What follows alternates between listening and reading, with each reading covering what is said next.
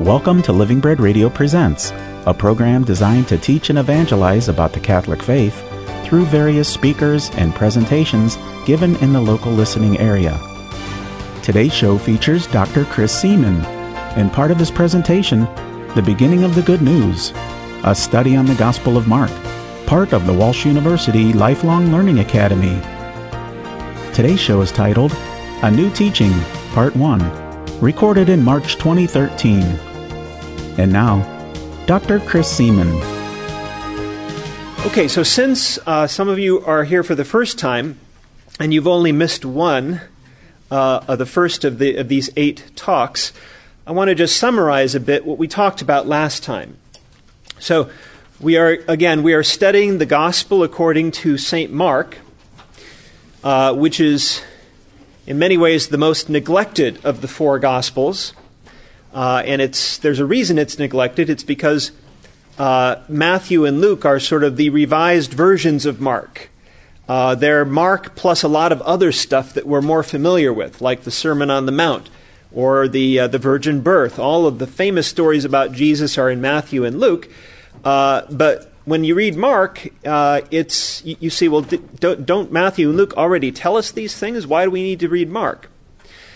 Well, both Matthew and Luke use Mark as a source. About 80 to 90% of Mark is in Matthew and Luke's Gospels. So if you've read Matthew or Luke, then you've already read Mark, with some differences, because Matthew and Luke like to tamper with Mark and to change Mark in various ways.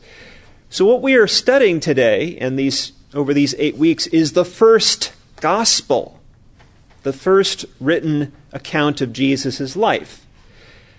It's not that when this person wrote that no accounts of Jesus' life existed, they just didn't exist in written form. Presumably Mark drew upon oral traditions about what Jesus said and did. We know from Paul that before Mark wrote, people had ideas about the meaning of Jesus' death. But unlike Paul, who is supremely uninterested in the life of Jesus, he's interested in his death alone, Mark gives us a story of Jesus' life as well, as do the other gospel authors. Mark is the first person to do this. So if we understand Mark, if we become familiar with Mark, then we're becoming familiar with essentially 3/4 of the whole gospel tradition in the New Testament.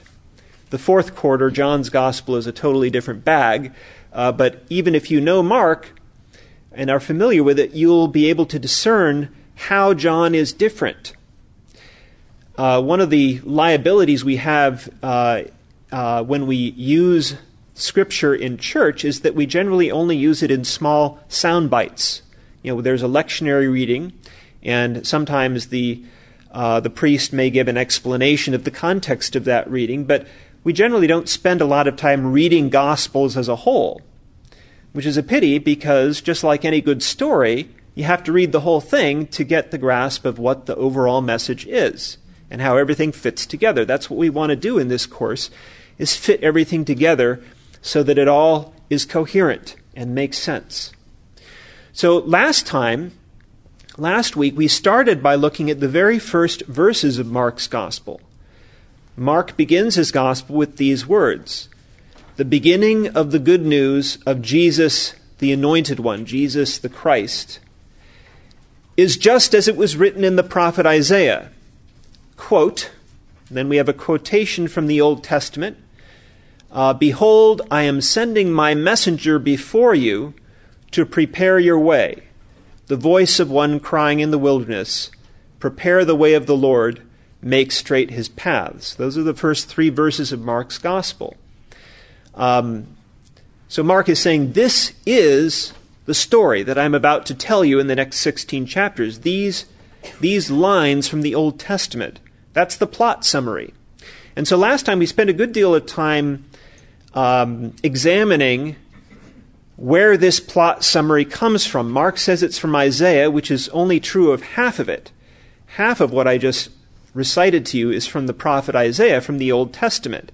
The other half is a scenario, it's a soundbite from the Old Testament. It could either be from the book of Exodus or from the prophet Malachi, or it could be a melding of the two.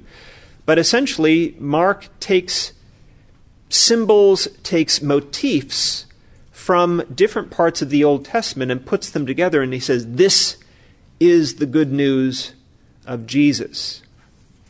And so when we looked at each of those passages, those 3 passages from the Old Testament, we tried to put them in a larger context. What are they saying in their original context?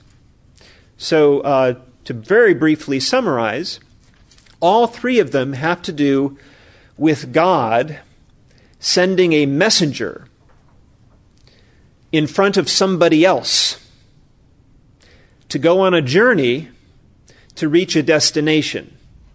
God sends a messenger before someone else, in front of someone else, to go on a journey to get to a destination. In the book of Exodus, that destination is the land of Canaan, the promised land, the land that God promised to Abraham and his descendants. The messenger is an angel that God sends in front of the Israelites on their journey through this wilderness to guard them on their way and to fight for them when they reach the land, to fight against the nations that will oppose them. In the book of Malachi, that other Old Testament source for this image of God sending a messenger before someone else, in that story, God sends the messenger in front of himself. And the destination is the temple of God in Jerusalem.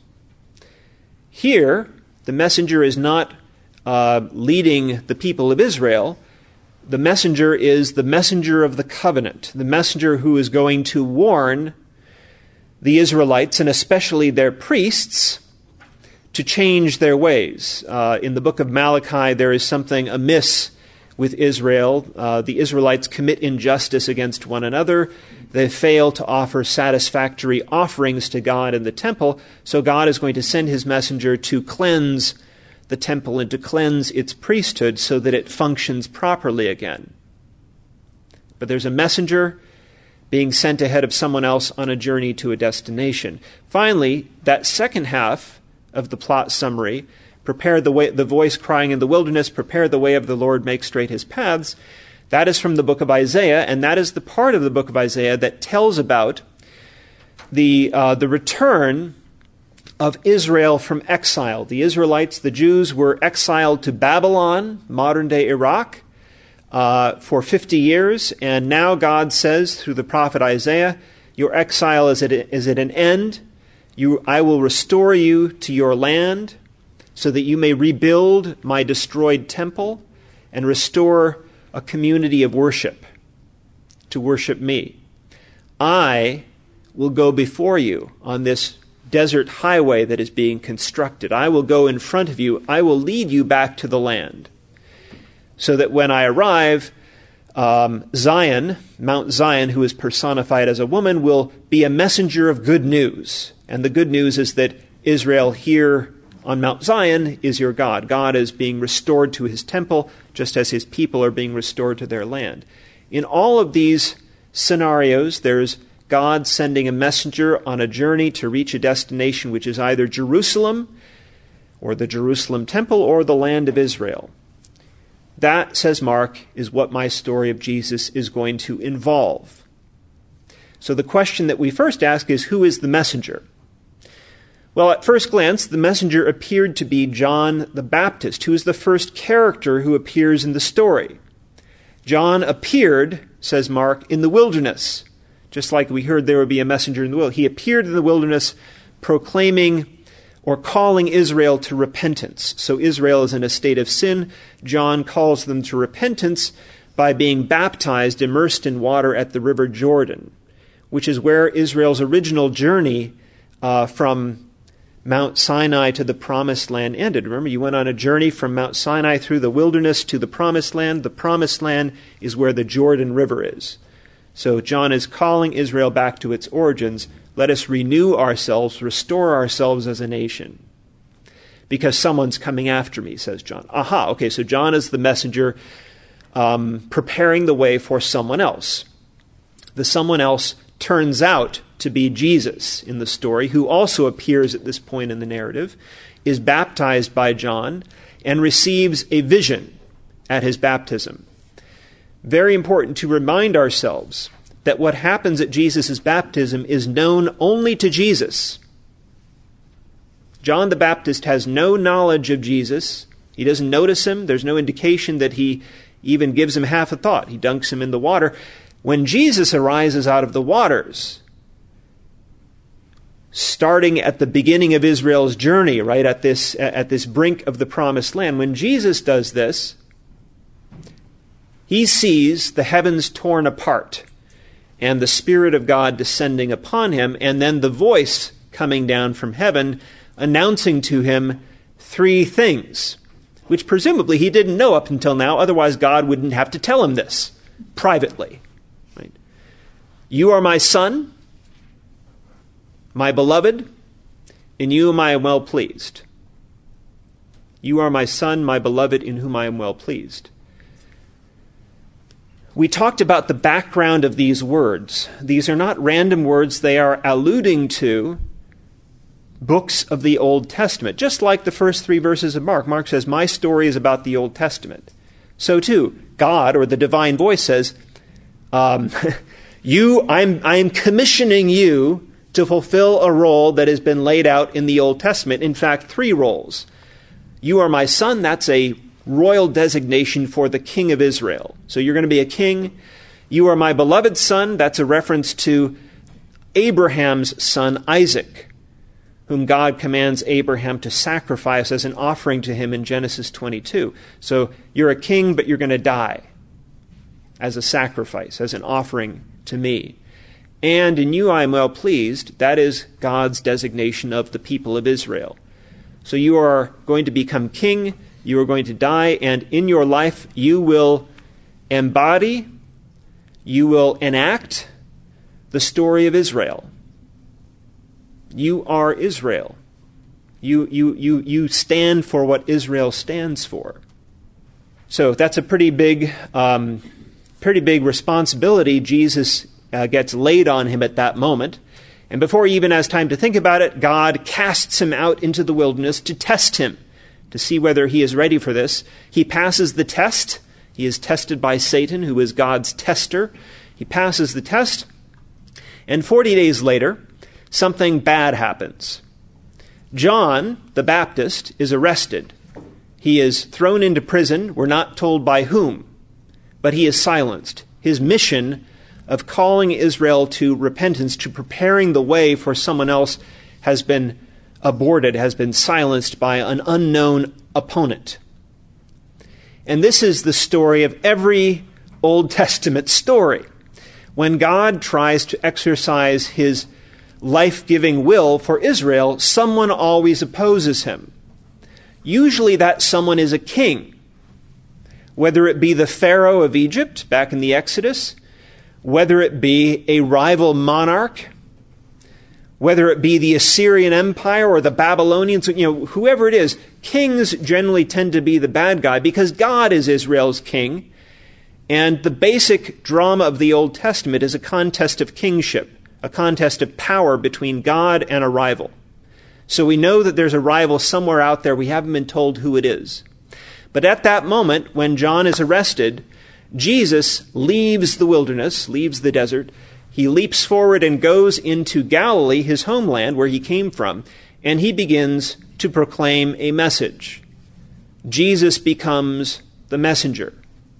John was the messenger, now Jesus becomes the messenger. The messenger is not one person, it is a role that different people in the story take up, like a baton in a relay race. Jesus picks up the baton and he announces this message. He says, the kingdom of God has drawn near. Repent and believe in the good news. The good news being the kingdom of God has drawn near. So he's saying, the kingdom of God has drawn near. Therefore, repent of your ways, because God will otherwise judge you negatively, and believe. Namely, believe in this message. Believe that there is a regime change about to happen. There is some opponent of God in the world, and God is about to defeat that opponent. That's what the kingdom of God means. Look at all the places in the Old Testament where God exercises his power on behalf of Israel. The kingdom of God is about warfare. between God and a rival. This is the message Jesus proclaims. And that's where we stopped last time. And now we're going to talk about how this introduction, this summary of Mark's story, the essence of the plot, how it spreads out through the next 16 chapters. And so what I've done in this handout for today is I've given you what I call a bird's eye view of Mark's gospel. So imagine that we're in an airplane taking off from the prologue of the gospel. We're taking off and we're ascending into the air. The airplane banks to the right or to the left, and we look down through our windows and we can see the landscape. And it looks different than when we are on the ground. We see things differently from the air. We can see patterns when we move away from something. We can see patterns that we couldn't see when we're looking at it up close. So what I want to do is give us a look at the big pattern of Mark's gospel. How is it arranged? What is the architecture of this story? And I'm going to suggest, and I think I already did mention this, but now we have some specific verses that I can tie it down to, that there are three parts to this gospel. There are three parts to this story corresponding to those three elements of Mark's summary in the first three verses. There's the messenger, the journey, and the destination. And so if you look at this bird's eye view, I have first the beginning of the gospel, which is the first 15 verses, which we talked about last time.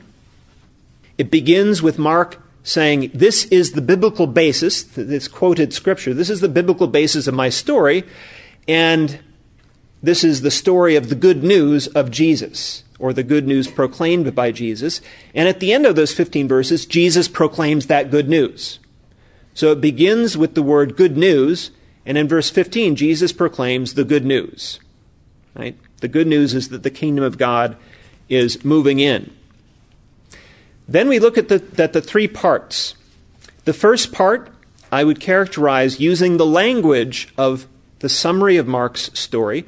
Jesus is preparing the way of the Lord in the wilderness, which is Galilee. That's the geographical setting of these chapters that we're going to start studying today. Following that, Jesus embarks in part 2 on his journey, the way itself, the journey from Galilee to Jerusalem. And finally, part 3, the Lord comes to his temple. The messenger of the Lord comes to his destination, which in Mark's gospel is the Jerusalem temple, just like in the book of Malachi, one of the three sources for Mark's plot summary. Now, what I want to point out is what I call bookends. So I introduced a concept last time, which I called the soundtrack. The soundtrack to Mark's gospel is like the soundtrack to a motion picture. It's a musical score in the background that tells you what kind of story you're in. And the musical background, the soundtrack, are those first three verses that we discussed. They tell us the story of the messenger on the way to the destination. That soundtrack will constantly be turning up in all our readings. Today, what I want to focus on is what I call the concept of a bookend. The reason why I came up with this outline of Mark is not, I didn't just come up with that in my own head. I observed that Mark uses what I call bookends. He tells us when we've come to the end of the first part of the drama and are ready to go to episode 2 or part 2. He tells us when how we're moving forward in the storyline by repeating stories, by repeating motifs or images. Just like in a musical score, where a motif in a song will be repeated, a refrain will come up. Mark, we have to remember that no biblical text had chapters and verses in it. We tend to think of the Bible as having chapters and verses. It doesn't. Those are medieval monks who invented those to help them find their place where they wanted to read for that day. There are no numerical markers anywhere in the Bible. Instead, one of the ways that biblical authors, including Mark, communicate to the readers or the hearers that we've just finished one bit and we're on to another is by repeating a story or an image or a symbol or even a word that's significant. They're called catchwords sometimes. They're catchy. But what are these stories? So I just want to go through these. So this first section of part 1, which is what we're going to talk about today, chapters 1 through 3 basically, is framed by two bookends. And the bookends are a repeated story of Jesus performing, I call it here a healing, but more properly it would be performing an act of power in a synagogue, that is, say, a local community gathering place, on the Sabbath. There's a story of this at the beginning, and there's a story of this at chapter 3, chapters 2, the shift between what we call chapter 2 and 3. So it tells you when you've come full circle in a particular movement of the story. Next, we have a frame or a bookend which has to do with Jesus calling 12 apostles. Right? He calls 12 disciples to be with him and to do what he does. In chapter 3, he calls them. In chapter 6, he sends them out.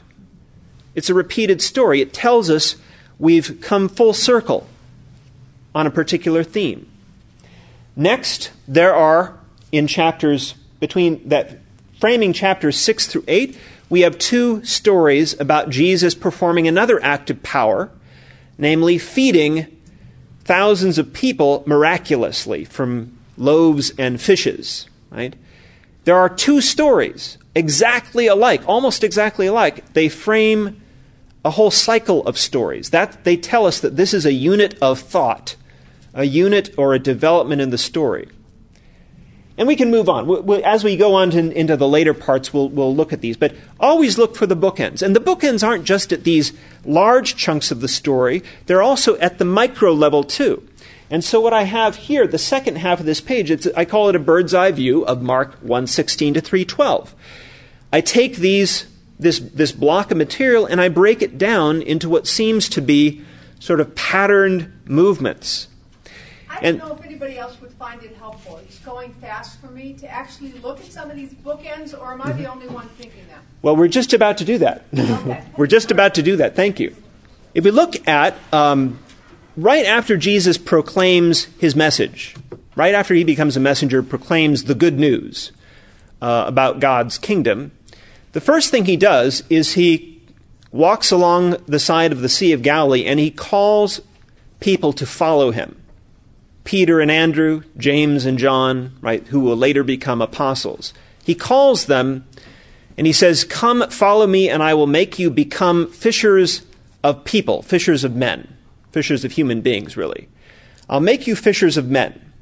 They're fishermen, right? So instead of fishing for fish, they'll fish for human beings. Well, what does that mean? What does it mean to fish for human beings? Well, if we look further on in the story, in fact, if we look at the end of this section, what we're talking about today, chapter 3, verses 7 to 12, there's a scene where many crowds gather around Jesus to hear him teach and to have him perform acts of power on their behalf. There are so many people that they are threatening to crush Jesus just because they're mobbing him.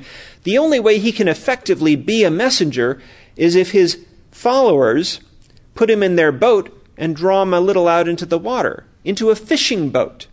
So here's this image of the fishermen, the fishers of fish, are now using their tools to fish for people. The people are drawing towards the shore, towards Jesus, as fish in a net. So you have an image of fishers of men, which is then sort of completed or enacted or fulfilled at the end of this segment of the story. So that's a specific example. We'll see even more of these as we look closely here.